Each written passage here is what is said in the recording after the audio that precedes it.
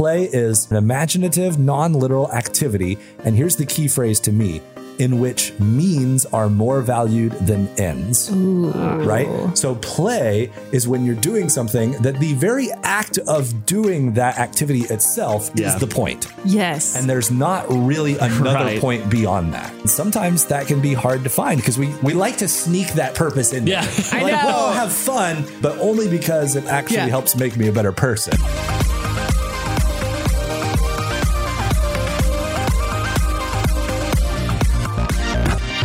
Welcome to the Real Talk Podcast from Real FM. Here's Ansen, Kara, and Isaac.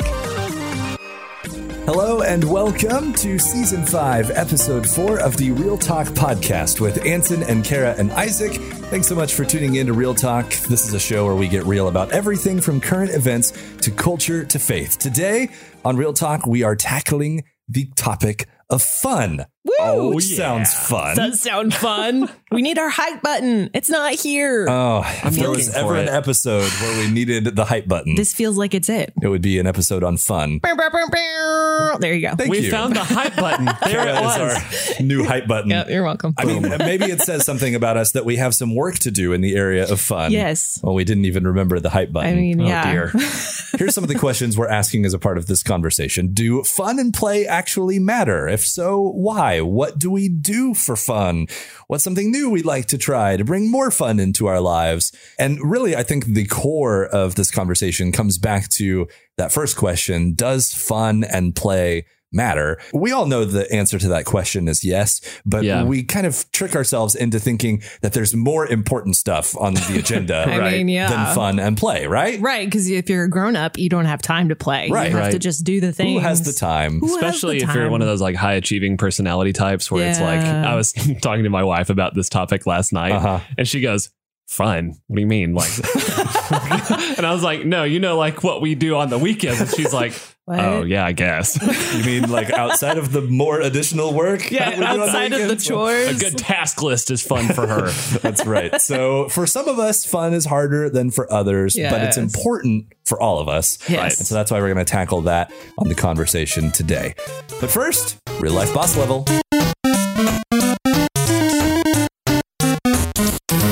Hey guys, I've got the real life boss level this week, and it's something that I feel like I've been dealing with my whole life, and that is how to deal with meanies. Oh, no. Meanies. Who hurt you? Well, it's actually not me. I think it's actually worse when it's somebody that you love, because then like my inner fierce protector comes out and I'm like, oh no, you didn't. Yeah. So when you're a kid on the playground, it's one thing when the kids on the playground are acting like kids and they're being jerks.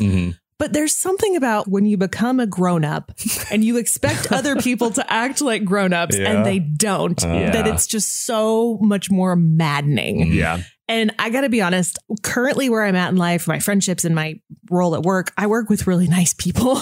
And so it's just maddening and incomprehensible to me when grown-ups act like stupid head meanies. Yeah, for sure. Yeah, I get that. This is happening to somebody I love right now. And I don't know what to do about it because my instinct is to be like, well, that's the stupidest thing I've ever heard, and just get really defensive and like totally take their side and do all the like, let's go, let's take them out. Even though I would never actually do that. I just, like to talk smack. But then they have to go back and actually deal with this person like every single day. How do you actually deal with these people when meanies aren't reasonable? Okay. They're just unhappy for who knows what reason.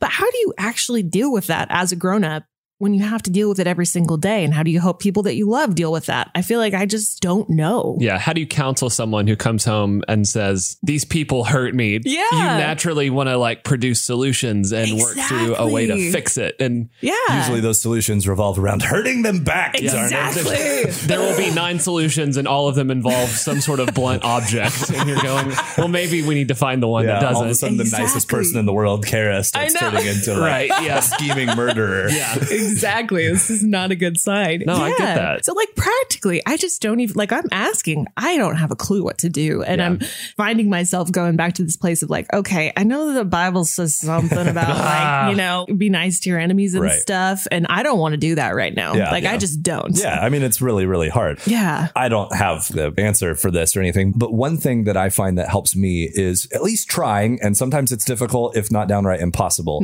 at least making an attempt to understand what could be driving a person to act the way that they're acting. Right. Because when someone is just being mean, I think our first impression of that is exactly what you've described, which is this is not reasonable. This makes no sense.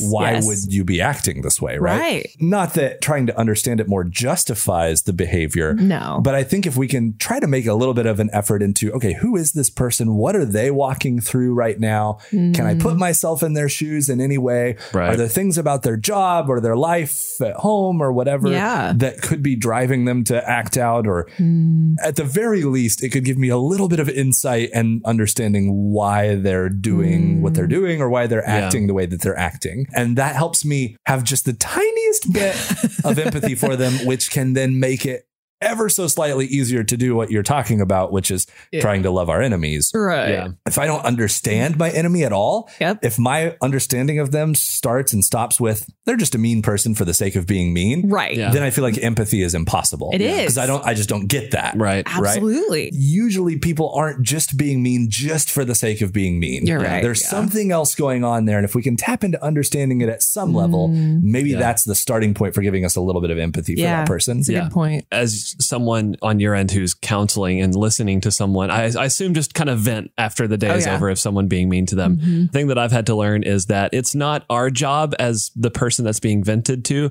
also jump in and talk trash about that person. Even though we want to. Yeah, that's what you want to do. I'll always take that as like, oh, the green light, open the silos, Isaac. Here we go. Fire them off. That doesn't help the situation at all. I know. So I've had to check myself and where Ansen is coming from, kind of have some empathy towards that person internally. Yeah. That way I don't go, oh yeah, do you remember that time they did this? Like, and just pile totally, pile it on. Yes. My mantra is, that's so terrible. I'm so sorry. Yes. That's kind of just my like, let them say the things. Let them get it out. Right. Because you don't want to jump right in with what I'm talking about either. No. And be like, well, if you just understood them a little better, that would, because what people hear when they hear that is, well, you're justifying their bad behavior. Yeah. And then that's not the point. Right. And then you're not empathizing with the victim either. Right. And so then they feel unloved and unheard. And I've been guilty of that in the past, jumping in too quickly with the perspective. And so I think I'm doing better with that. But now on the other hand, I'm like, I don't want to give perspective right now. I'm just sick of this, like on their behalf. But I think Isaac's right. I think we can't sit in that place forever. No, you can't. Like I think to some extent there could be a little bit of kind of a healthy venting, and that like we need those like outlets to blow off steam in a healthy place and a safe spot. Yeah. But we can't stay there forever. Right. Yes. And so I think when we're the person that's being vented to, we do have a responsibility to start by letting them get the stuff off their chest that they need to get off their chest. And at some point, when it's appropriate, kind of trying to softly come back at some point and say, all right, where do we go from here? Now that we've gotten all the venting out of the way, we've got to go somewhere. We've got to make some progress. We can't just stay in the venting stage forever. So let's talk about kind of next steps. But it's important to give each of those steps kind of its due process. Yeah. Because it's tempting sometimes to jump ahead. I think my only question is, who is this and can we go get it? Amen. Grab your pitchforks. Let's go.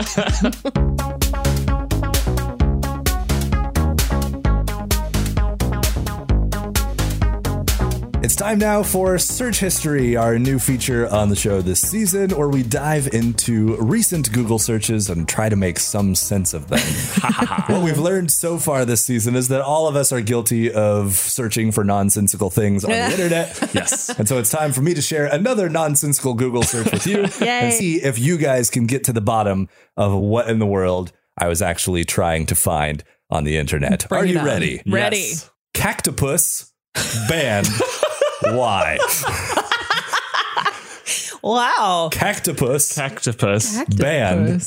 Why? Wow, that sounds awesome. Cactopus. Have at it, my friends. So the last few times that we've done these, it's usually a question, right, that we search. And I love picturing you just standing outside yelling into the void, Cactopus band, why? Wouldn't Google searches band be so much better if they were all like voice searches? We had to actually say them out loud. Yes. If we get to the point where voice assistants take over and that's how we interact with computers and searches, that's awesome. I feel like the way we search for things on the internet is going to change. Yeah. Because it just sounds so silly to say our searches out loud. That's amazing. So, okay, was this a cactus in the shape of an octopus that was banned, or was it an no, hang on. An octopus in the shape of a cactus. Cactopus feels like a decorative feature, or like it feels like a decorative feature that someone finally realized, like at Pier 1, they were like, no, we can't have this on the shelves anymore.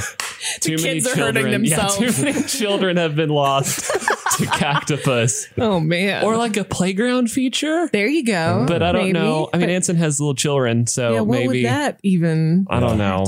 Cactopus. So Ansen also really likes seafood too. So that's I don't know. true. Like there's some sort of like the mythological cactopus. Well, like I can see you chasing down like the exotic cuisine. Also known as cactopus. Like, why? Yeah. Why was it banned? I really want to taste it. Going to black market cactopus websites to order it. There you go. I like this. Oh my goodness. Did you guys ever see, was it an IHOP commercial or a Denny's commercial from like years ago where there was the nannerpuss? Oh, no, I didn't. It was like this really weird banana peel that had like been peeled into like an octopus shape. I found it on YouTube. I'm watching it. Or something, and it had this little song with it that was like nannerpuss, nannerpuss. Oh my gosh. Yeah, oh my gosh. Nannerpuss. There it is. You can call me nannerpuss. That's very disturbing. It is. It's Denny's. Disturbing. So I don't know. That's kind of what I think of. Nannerpuss. That's amazing. But a cactus version of that? Cactus version of that. I can see that. Yeah, mine is going to food for some reason. I mean, the main things that you guys have brought up so far, a mythological creature or a dangerous playground feature or decorative item or decorative item. All of those things make sense as to why they would be banned. Yeah. Because they all seem to be very dangerous or scary in some way. Is this like based a on cartoon? How you're describing them. Is this like a cartoon that's been banned? That's a good idea. Possibly. Like, I don't know. That would make sense. Sounds like a cartoon. All right. Cactopus. We're really into like banning entertainment and cartoons these days. That's true. I'm going to need a big hint or either the reveal now because I'm dying to know what this is. This had something to do with internet culture. Oh, so it might be like online culture. Oh, it might be a meme. Could it be like a cactopus meme that has been, because memes get banned if they get overused, right? At least that's how it is on some subreddits where it's like it gets overused and kind of like dead. Or if it's offensive. Yeah. I'm trying to think about how cactopus could be offensive. Like it's a symbol of like cactopus racial racist? oppression or something. It's like this cute little cartoon that's like that's been co-opted by some really problematic statistics or something. Oh my gosh. Yeah, I'm gonna go with like meme. Is it a banned blacklisted meme? Are you ready for the reveal? Ready. All right. Cactopus is the name of a person. What? Online. Okay. Oh. Not their actual name. Okay. But their handle. Yeah. And it was a person that was banned from a subreddit that I follow. Okay. So there's a game that I play. Cactopus is the name of a person who is a developer for said game who got banned from the subreddit about said game. And I was searching, why did this person get banned? Wow. From their own game subreddit. That's a good question. Yeah, I didn't actually find out the answer. Okay. Because as you might surmise, Cactopus banned why doesn't turn up a lot of results. I just copied that into Google and now I'm just going through a bunch of subreddits and message boards now. So Google was basically as confused as you guys were about what I was looking for. Yeah. Because this is pretty niche. Yeah, definitely didn't expect you guys to get this one, but I also was very excited to see where you went because that's a good one. As a side note, I do feel like Cactopus is a really great online. Oh, it's tremendous. Really is it not though? Yeah, seriously. If you need to copy someone for like your next username for an online game or something, or for the name of your next pet. Yeah. There you go. Cactopus is one to consider.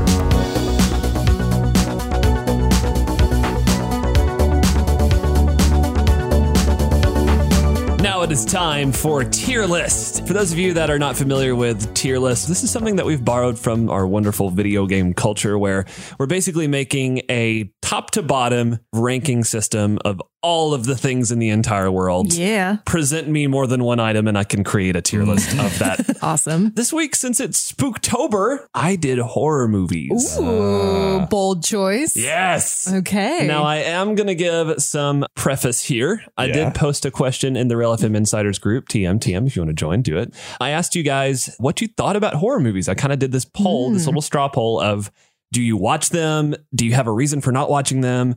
The majority of people said, I don't watch them. I think they're fine. But there is kind of a pretty vocal minority saying, I don't think that you should watch horror movies at all. Some of them deal with like demonic possession. And that is a very real force that I'm concerned about. Or just my sweet mother-in-law said, you shouldn't let bad things in your head, which I can understand that perspective. I'm not going to try to like rebuttal those. Like that's not what this is about. Right. But I think this is kind of an interesting one that you've chosen here because I mean, so far we've talked about like candy colors and stuff like that. And you're kind of going all in on one here where I feel like depending on who you're talking to, if we asked everyone to put together a tier list of horror movies, you'd have some people that are going to go all in and have some like, these are masterpiece horror movies. These ones aren't as good. These ones are decent.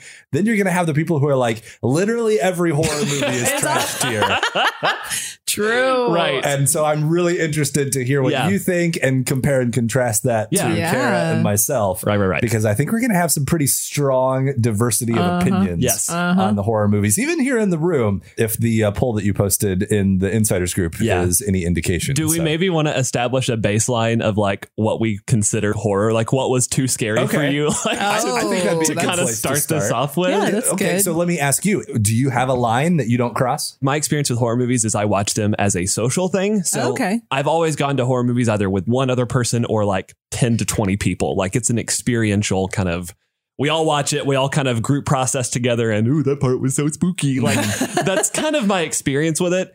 I've only ever watched horror movies alone like a few times and I didn't enjoy it each time. Right. So, and I'm hesitant to even like give the name of the one that I watched that kind of ruined solo viewing for me. But it was essentially like a serial killer movie where it's like shot as a home video from the guy as he followed people. And it just really ooked me out. Yeah, no. I didn't like it. So I was kind of like, I'm never doing that again. Like I quit watching that altogether. Good plan. So I think the stuff that involves hunting down like innocent and vulnerable people, I'm like, no, we can. We can see that. And that's where I draw the line for me too, is I'm like anything that's just really murdery, like pointless murdery. Right. There's a monster or a dude or a dudette or whoever that's just running around offing people in the most dramatic ways possible for no real reason. That's completely The actual people ones, it's a movie like centered around an actual dude doing these things where it's super realistic. I don't like. I like the kind of a thriller that involves the potential for danger and death. Like I can deal with that. Like a good example I feel like is A Quiet Place from last year. Like there's movies like that are very frightening. But they have character development. They have story built into them. There's the horror movies for the sake of gore and violence and for the sake, like that's the stuff where I'm like, I would probably be closer to some of our people who said, I don't honestly know that anyone should really be watching these. I agree. Could see that argument for those types of movies. For stuff that is scary or has mature themes, but there's other stuff to it, I'm a little more willing to kind of hear people out on those. I would agree with that point overall, but also I would say I'm a wimp. So I gotcha. The threshold for fear is lower. It's lower. Yes. So I'm a little bit more like, okay, if you can handle a little more scary stuff, okay, all power to you. But I remember I think it was in high school, some friends convinced me to watch What Lies Beneath with Harrison Ford. Have you guys ever seen that? I haven't seen that one. Okay. It's forever old, but they were like, oh, it's fine. It's just a thriller. It's not a big deal. And we watched it and I was so angry at the end of the movie because I was like, that was not a thriller. That was a scary movie and it was awful and horrible. And why would they do that? And so if it's too scary, I'm just like, I already have enough fear in my life. I don't need to get that to like up the ante of my anxiety. So my list is pretty simple. I'm going to get through it pretty quick because we spent a lot of time setting it up, but I think that it's necessary discussion. The bottom of my list is corny. Don't even bother, bro. On that list is The Babadook. It's on Netflix. It's the Babadook one. It's really dumb. I watched it. That one. No. So dumb. Another one is Nightmare on Elm Street. Freddy. Freddy's just nah. Another one is. Some people like that one though, don't they? There's a lot of love towards that movie. I don't personally. Okay. Like it. This is weird for me to say. It's a little bit on the vulgar side to the point where it's like it's distracting to me. Like I don't need the guy to be Freddy Krueger and also vulgar and gross. Yeah. Pick one. Yeah. Up on the fun, but not really that scary. Parentheses, watch these with the right people and it will be fun. Classic Frankenstein is great. For when it was made, it's kind of cheesy and campy and fun. I can do kind of the like campy stuff. Yeah. There is a fine line between so corny that it's not even like, why am I watching this? But then the campy or like older stuff that's kind of like, I can kind of understand that. Another one on that list is Jaws. Oh, yeah. Jaws is fantastic. If you have like 3.5 hours to sit and watch a movie, it's not that long, but it's really long. I didn't know it was that long. Moving up into the disturbing, relies heavily on gore and violent themes. I don't really like these movies. They're considered classics, or at least one of them is. The Thing, which is with Kurt Russell. I'm a big Kurt Russell fan, except for this one. Yeah. Very violent, super duper gory. Solid all around. This is a blend of suspense, violence, and danger. I have the movie Us. It's really good. I haven't seen that one. So that's the one where it's the guy from Key and Peele. Oh, Jordan Peele. Yes. He directed it and it's fantastic. I don't want to spoil it. It's really good. If you can handle A Quiet Place, I think you can handle Us. Okay. It's really good. The other one on that list is Friday the 13th because I'm a big Jason fan. I think that he's a slow moving dude. And that's the suspense is that like somehow Usain Bolt could be running from Jason and he'll still be like around the next corner. And wait, how does that happen?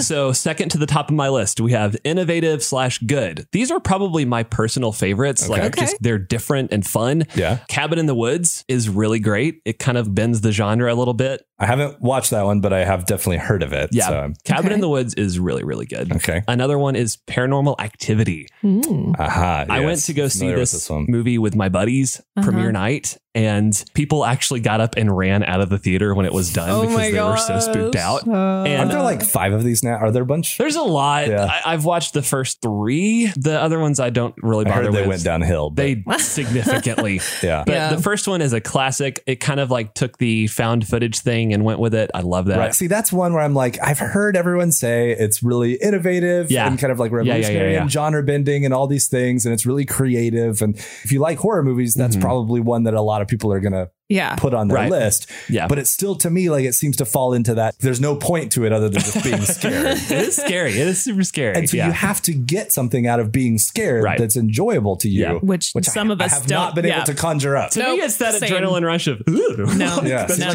I love that. See, your adrenaline rush has like an up note. It goes, ooh, and mine goes, ooh. That's the best way I can describe it. Yeah. Same, man. I just get exhausted after those kind of adrenaline rushes. At the top of my list, I'm going to call these the masterpieces, the all around greats. I respect them and think they deserve to be the top. Okay. Even though they might not necessarily be my favorites. Yeah. Silence of the Lambs. All right. Yeah, of course. I've actually seen that movie. Very good. Very intense. Very suspenseful. 28 Days Later.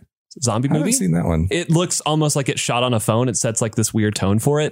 It's a post-apocalyptic fast zombie movie. And if you know what I mean, like the zombies don't limp in this one. They're like sprinters. That's scary. Okay, that's awful. It is very, very scary. Zombies are scary enough. Zombies need that critical weakness. Yeah, they do. I need to feel okay with them. And then wrapping it up, Sigourney Weaver, Alien. I love that. Yes. Okay. Rad movie. That's got a kitty in it too. It's got a kitty. I feel like Alien's a movie that like if you're someone like Kara or I, there's more to it again than just. It's a both adventure horror movie like in space. And that's kind of neat. And you also can leave it with the assurance that Alien is not going to get you. Right. That's good. It's not like this spiritual thing where it's like, oh, and then whoever watches this tape will go home. Like you can kind of have fun in the moment and then leave the theater feeling okay.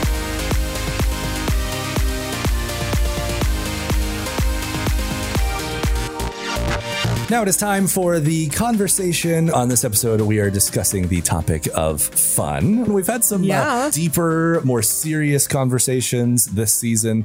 And honestly, this one is probably still going to be that to some extent. Yeah. But hopefully also going to be something that's fun to talk about, having fun. And one of the things we kind of want to close on at the end of the conversation is talking about what we each kind of like doing for fun. Yes. And how we can grow our capacity for fun, how we can practice fun better. So already looking forward forward to talking about that. But I kind of wanted to start off the conversation, guys, this time talking about why fun is important from a very practical perspective. Yeah. Certainly there's a kind of spiritual perspective to this that I want to get into in a little bit as well.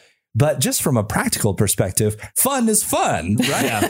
There's something about innocent fun. My girls, they come up with the most ridiculous games that we play. I mean, you ever want to play a ridiculous game? Yep. Hang out with a second grader and a kindergartner and let their imaginations run wild. So true. Right? I mean, the other night we were extraterrestrial kitties in a spaceship blasting off to the moon, and our space voyage was interrupted every 3 minutes by a tickle party. Oh, like, my goodness. That was regularly scheduled. Like, part of the mission log kind of a thing. That's incredible. Amazing. And we just had a blast being silly and dumb. And I know you guys don't have kids at this stage in your lives, but you guys remember being a kid and what it was like to exercise your imagination, or for sure. playing with siblings or nieces and nephews and just having fun, imagining things and being silly. And there's something so innocent and wonderful about that. I used to make up a whole lot of stories when I was a kid from movies or books that I had watched, but also just from thin air. I just remember that was my favorite game to play as a kid, was Let's Play Pretend, and just making up scenarios from my head. And it was like the best time you could possibly have. Yeah. I created the original Marvel universe,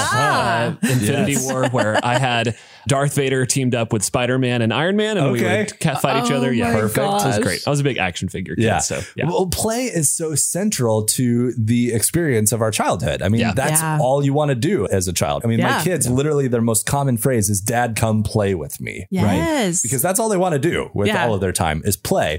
And I think sometimes we have this thought, and it's a dangerous one, I think, as adults and especially as parents. Sometimes we kind of think, I don't have time for play. And sometimes we even put that on our kids. Like, you don't have time for play. Yeah. Like, you have this stuff. You need to eat your dinner. You need to go to school. You need to go to bed on time. You need to, and all of those things are important. You need to take a bath and all that stuff. But play is incredibly important as well. I did some research this week and did some reading about the science of play.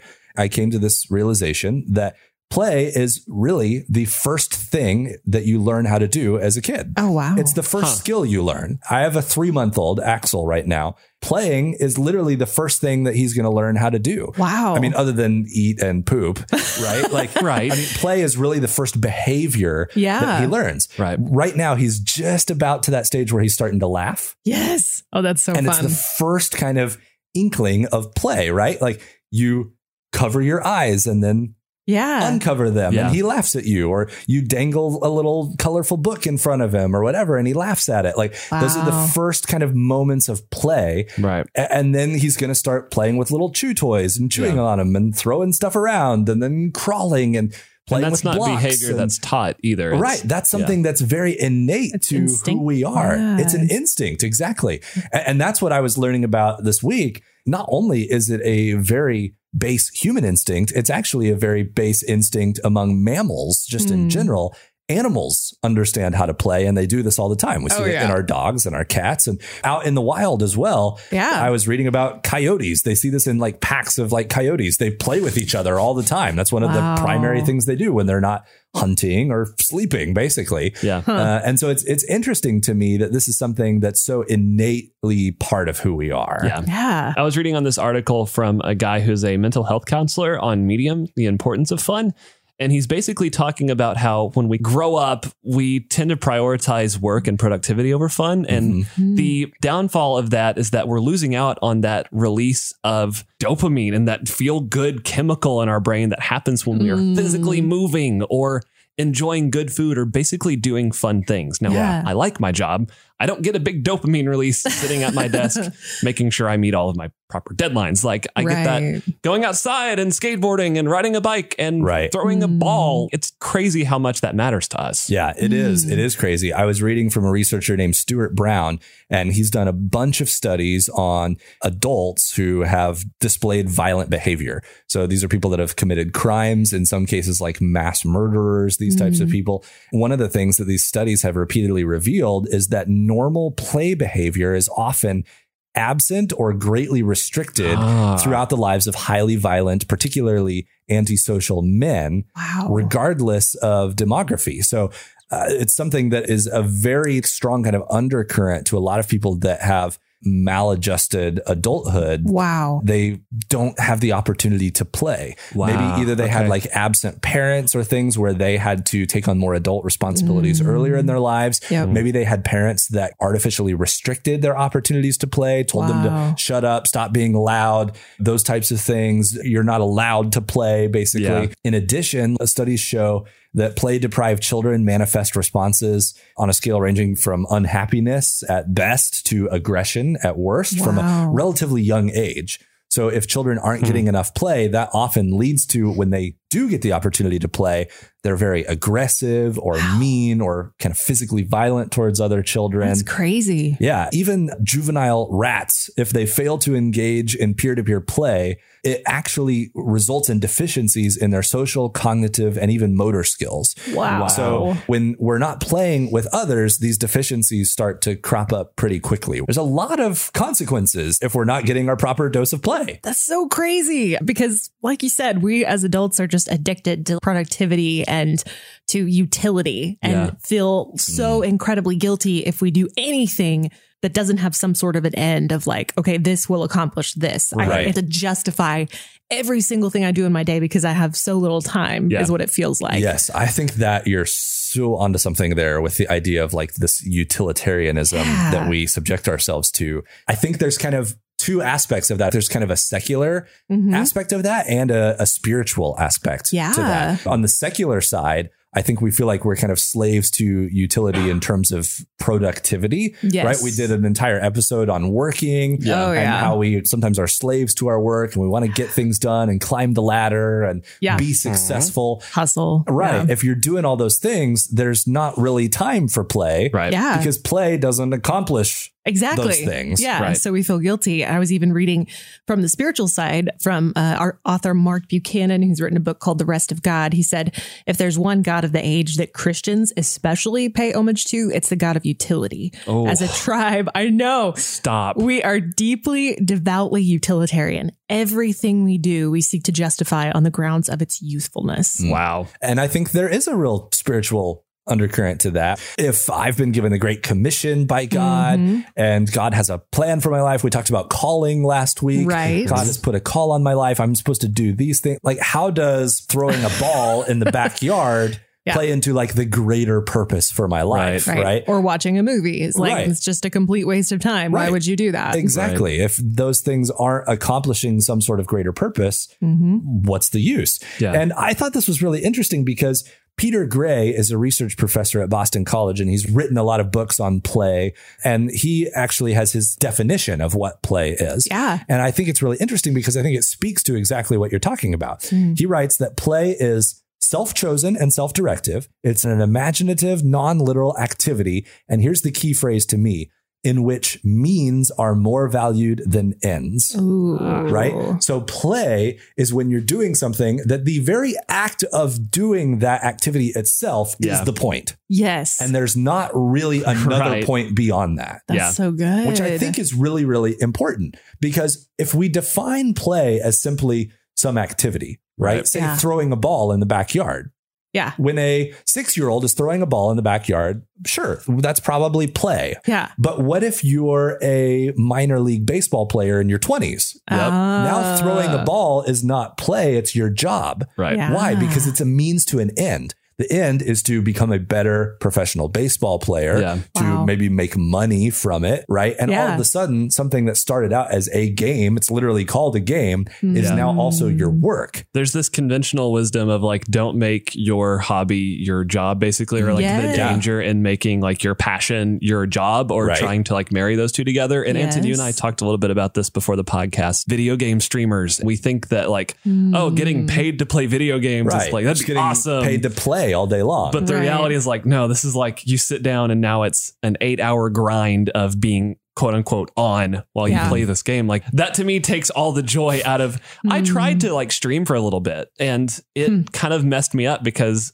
I work at a radio station and this is what I do for a living. Right. Yeah. So to go home and make my hobby on again, another extension of that was bad. Yeah. So I really feel this whole means without an end. Right. And it doesn't mean that those things that do have an end can't have an element of fun to them. Like we can't have some fun in our job, or we can't enjoy our work or those things. But there is a place for fun that is absent of a greater purpose. Yeah. And sometimes that can be hard to find because we like to sneak that purpose in. Yeah. I know. Well, I'll have fun, but also it does this for me, right? Like also maybe I can make a little money on the side, or also maybe it's even just the stuff we started talking about how it helps our brains and our development. And like, we can kind of go back to that stuff and say, well, I'll have fun, but only because it actually helps make me a better person. Right. I can justify it because of this. Science says this. Right. And I feel like this whole utility thing this has been a revelation for me. Like if we're worshiping the God of utility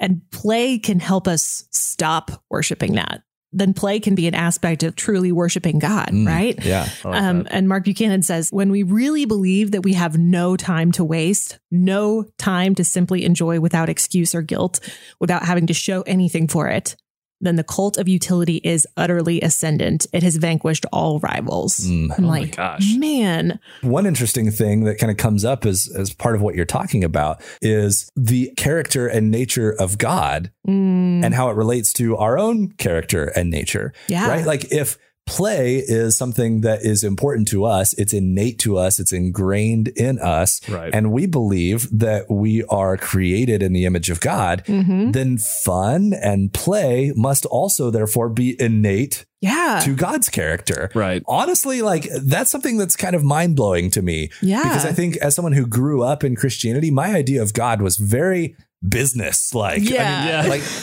If we have a lot to do, God has a lot to do. We got so much to do. He's got a lot on his plate. He's a serious guy. Yeah, absolutely. Yeah. And because there's serious stuff going on in the world, right? And so it's not even necessarily a bad thing. No. But it's just, of course, God's serious. There's a lot of serious stuff happening and God's in charge of it all and he's got to figure all that out. Right. But like, I don't really leave any room for the idea of a God that has fun or could play in that kind of definition of who I feel like God is. Such a good point. And that's even from a place of, we saw in the Genesis story of God creating the Sabbath and resting. Like we know that God was not physically tired after speaking the universe into existence.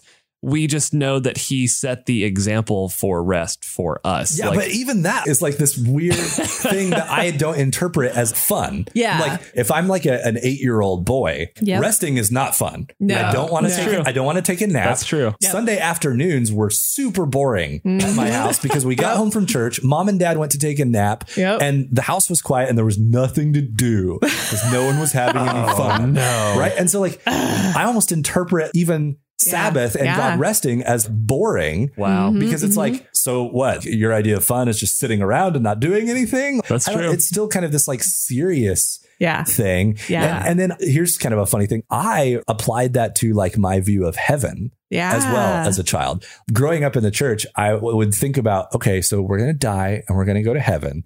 And it's this perfect place with like streets of gold and people wearing white robes and angels and stuff. Yeah. And God's sitting on his throne and we're singing holy, holy, holy is the Lord God Almighty for the rest of existence. Right. So is that all we do? We have a mansion, but I don't know. Do we ever spend any time in the mansion? Is it just like a really, really long church service? Right. Like we literally just sit there on like a pew, a hard pew, and sing for the whole time. And like, your mom goes, stop it, stop and coloring. I literally had these like guilty thoughts of like as a 7-year-old going like, I don't want to go to heaven because that doesn't sound very fun. Like, Like I get that. perfect doesn't sound all that exciting. You hear, I can only imagine on the radio and he's saying, will I be able to speak at all? And you're going like, I like talking. I want to be able to do that. I hope so. Are we gonna do anything else? I had the same thing. And I also grew up in the church. And I kind of think as a kid, I was like, okay, yeah, I mean, it sounds cool. But also like I pictured it being very people in white robes walking around slowly and somberly, you know? Yeah. I didn't picture play. Yeah. But what's really interesting is that my husband came to know Jesus later in life. And when he talks about heaven, he talks about it in a different way. And I kind of love it. He really loves to play physically. He loves adventure and like four-wheeling and like the things that I'm not used to. And so when he thinks about heaven, like he's said to me before, do you think in heaven, like I always imagine there's going to be these exotic places like New Zealand or Australia where you can like go and swim in these caves and these places where right now, if you went there, there's like the danger of the snakes and the, like all those things. And he's like, but there won't be any danger there. And it'll be like, if it's this pretty here, how pretty is it going to be there? And I'm like, I never thought about that. Yeah. That's amazing. Heaven is like a perfect New Zealand, basically. I want to go to Cody's heaven. I know. Like if I get to choose, like I want to go to his. I know. Well, I mean, here's the thing, right? As I have thought about that more, God created the Garden of Eden, right? Which was perfect that he put Adam and Eve in. They were in nature. Certainly they had work to do there, but certainly they played in the garden as well. Yeah. And God created earth creation as a good creation. And we know that it's been broken and tainted by sin. But all of these things that are good about our existence, good food, going to beautiful places, mountains, lakes, nature, playing games with our kids, laughter, like all the things. All of those things have good in them. And so it doesn't really make sense that the new earth would be this like whitewashed, sanitized experience where you don't do anything but sit on a church pew. Like that doesn't line up with God's creation, right? No. If we take everything good that God created and make it perfect, like, that sounds pretty awesome. Yeah, it's the enjoyment of creation without the corruption. It's good. Like the pinnacle of what we should be doing without Adam and Eve messing up. Exactly. Sorry, and I think there's so much hope in that. God is a God that encourages fun and that has fun himself and that is going to have fun with us for all of eternity. Yeah. Okay, so it's fun to think about play giving us a glimpse of eternity. But let's take play and bring it back to earth now for just a second. Yes. It reminds us not to take ourselves too seriously. Yes. Right? Because that's basically what I was talking about when it comes to my perception of heaven. Is there's going to be this overly serious place of existence. It's hard to play with my kids and take myself seriously, because I can't be a space exploring kitten.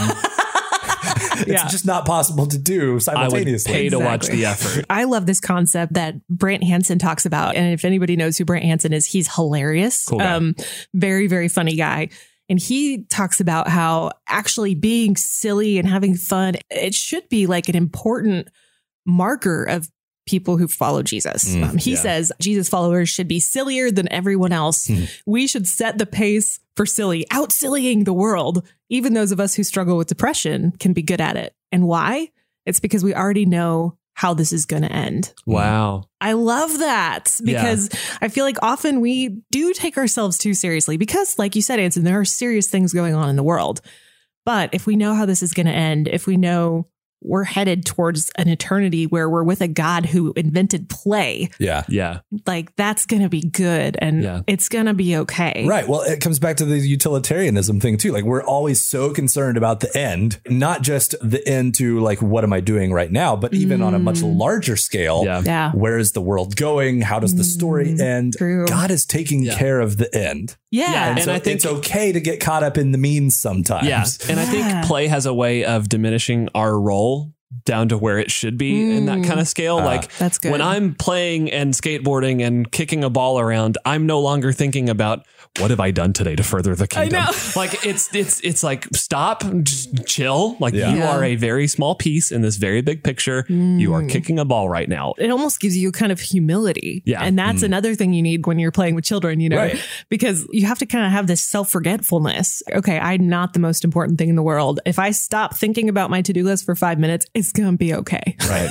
And I have a hard time sometimes, I think, engaging in play that makes me feel silly. My kids really help me do that because, again, it opens me up to things that are very silly and they appreciate that silliness. But I think as adults, that's a little bit harder for us to do sometimes. Like dancing and being silly and crazy. We're worried about what other people are going to think of us and the perception and all of that stuff. And so it's an important thing to do because when we actually find ourselves really getting lost in play, all of that kind of falls to the wayside and we stop thinking about our self-image and our seriousness quite as much. So serious. So what do you guys do for fun? What are your favorite fun activities? If you could go do something for fun right now, like what would you go do? Honestly, I feel like I'm kind of bad at fun sometimes. Like we're talking about this and I'm like, I want to get better at this because, and there you go, being an adult, being like, I need to work on my play. Right. Yeah. But for real, I want to learn how to be a better player. Yeah.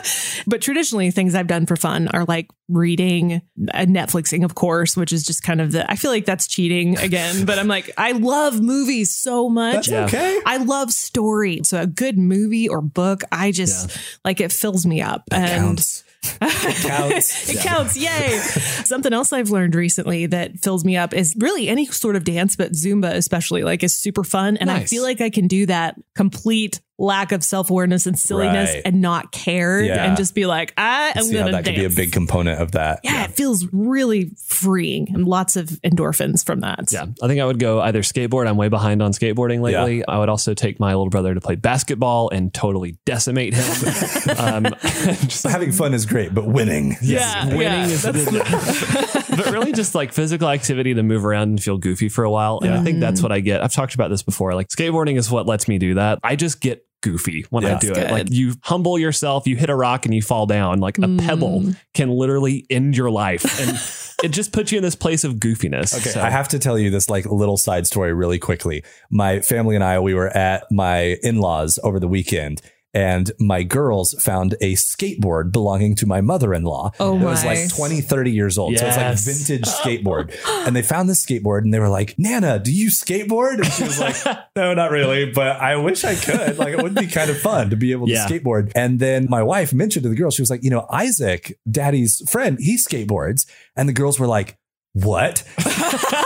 He does. He skateboards. And so Dree pulled up she found some videos of you maybe on Facebook somewhere or pictures or something of you on a skateboard at a skate park or something. That's amazing. And they're like, he can go up those ramps without falling off. And they were so impressed. Oh man, that you can skateboard. And they have now decided that you are going to teach them how to skateboard. So just an FYI that's coming. Oh, that's awesome. But I love that enthusiasm from them of like, I get to be an adult. I'm like, I can't skateboard. I'm not good enough to do that. That's Same. And my kids are like, sure, why the heck would I not skateboard? I mean, obviously. I can do this. Yeah. I'm going to give it a shot. And I love that attitude. Again, kind of that not taking ourselves too seriously of kind of saying like, I want to play, but I only want to play if I'm good at it. Yes. Oh my gosh, I'm so guilty of that. And it's so silly. And I do this with everything. Like even video games are something that I've mentioned before, something that I really enjoy doing for fun, but I especially enjoy doing it for fun if I win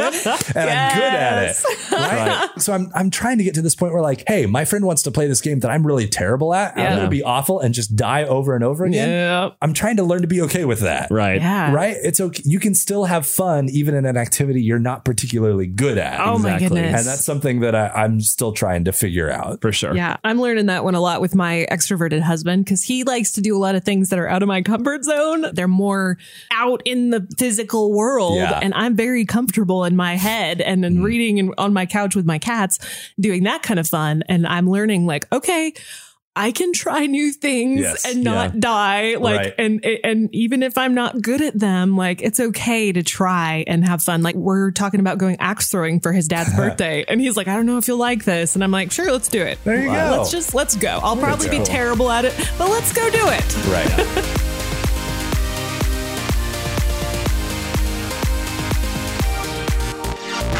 It's time for our On Repeat this week. And the number one song on Real FM right now is Higher Love from Kygo and Whitney Houston.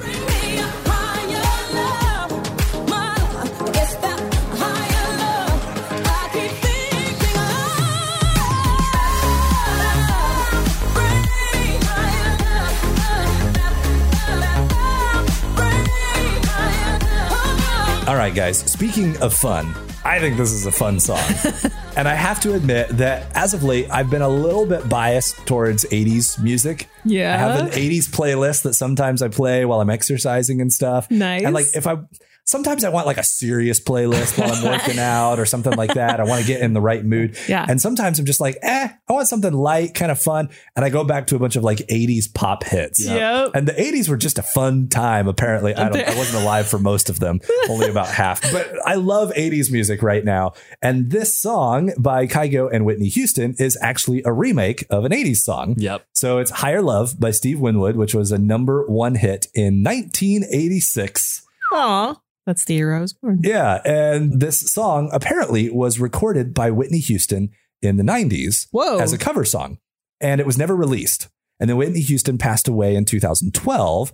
And now they're kind of, I guess, her estate, they're going back through some of her old recordings and those things. And they found this recording of her singing the song and decided, hey, maybe we could release this as kind of a tribute to Whitney Houston. It's so cool. And have a modern artist kind of produce it and mix it into something that works in 2019. So they hooked up with Kygo, who's a music producer and DJ, and he produced the song using Whitney Houston's vocals and Steve Winwood's lyrics and music, and created this new version of Higher Love that's now a Kygo and Whitney Houston song. So that kind of gives you the background to it. Wow. And I love the original one. I think it's catchy. I don't know, this 80s pop hook that is catchy and you can't help tapping your toe to and singing along with.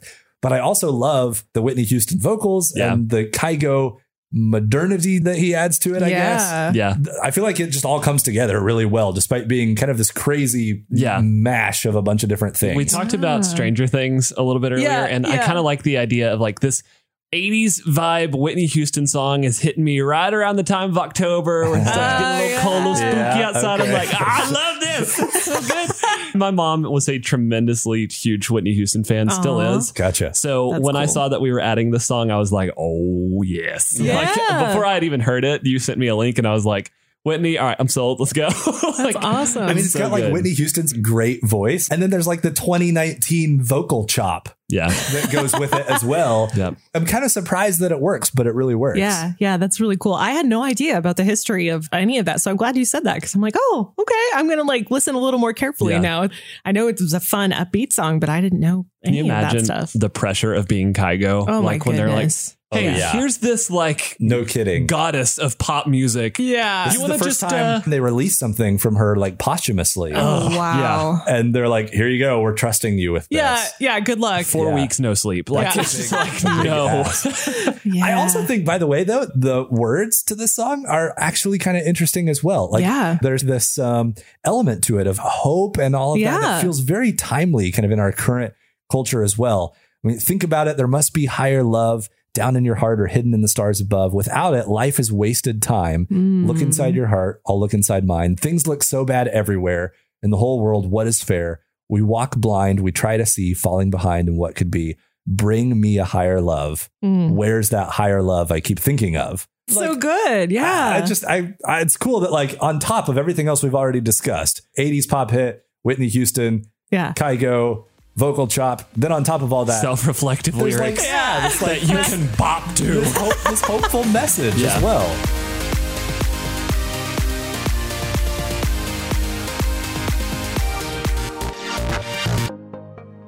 So I have one more quick question for you guys. Okay. Go. If you're going to do one thing this week. Oh my gosh. It's going to be really fun. Quick, off the top of your head, what would it be? I'm going to a show this weekend. A show this weekend? Yeah, I'm going to a concert. That's fun. Concerts are fun. We are going to Branson with Cody's Nana and watching an Elvis show. Nice. I know. It's perfect. Okay. Branson. That's fun. I know. I am really looking forward to being a Space Kitty. Yeah. There you go. Going on our second mission, probably tonight, just before bedtime. That's awesome. We'll be blasting off. That's glorious. Okay, one thing to leave you with here. A quote from Mark Buchanan, who wrote The Rest of God. Play and Sabbath are joined at the hip, and sometimes we rest best when we play hardest. So go forth and play. Play hard. Yeah.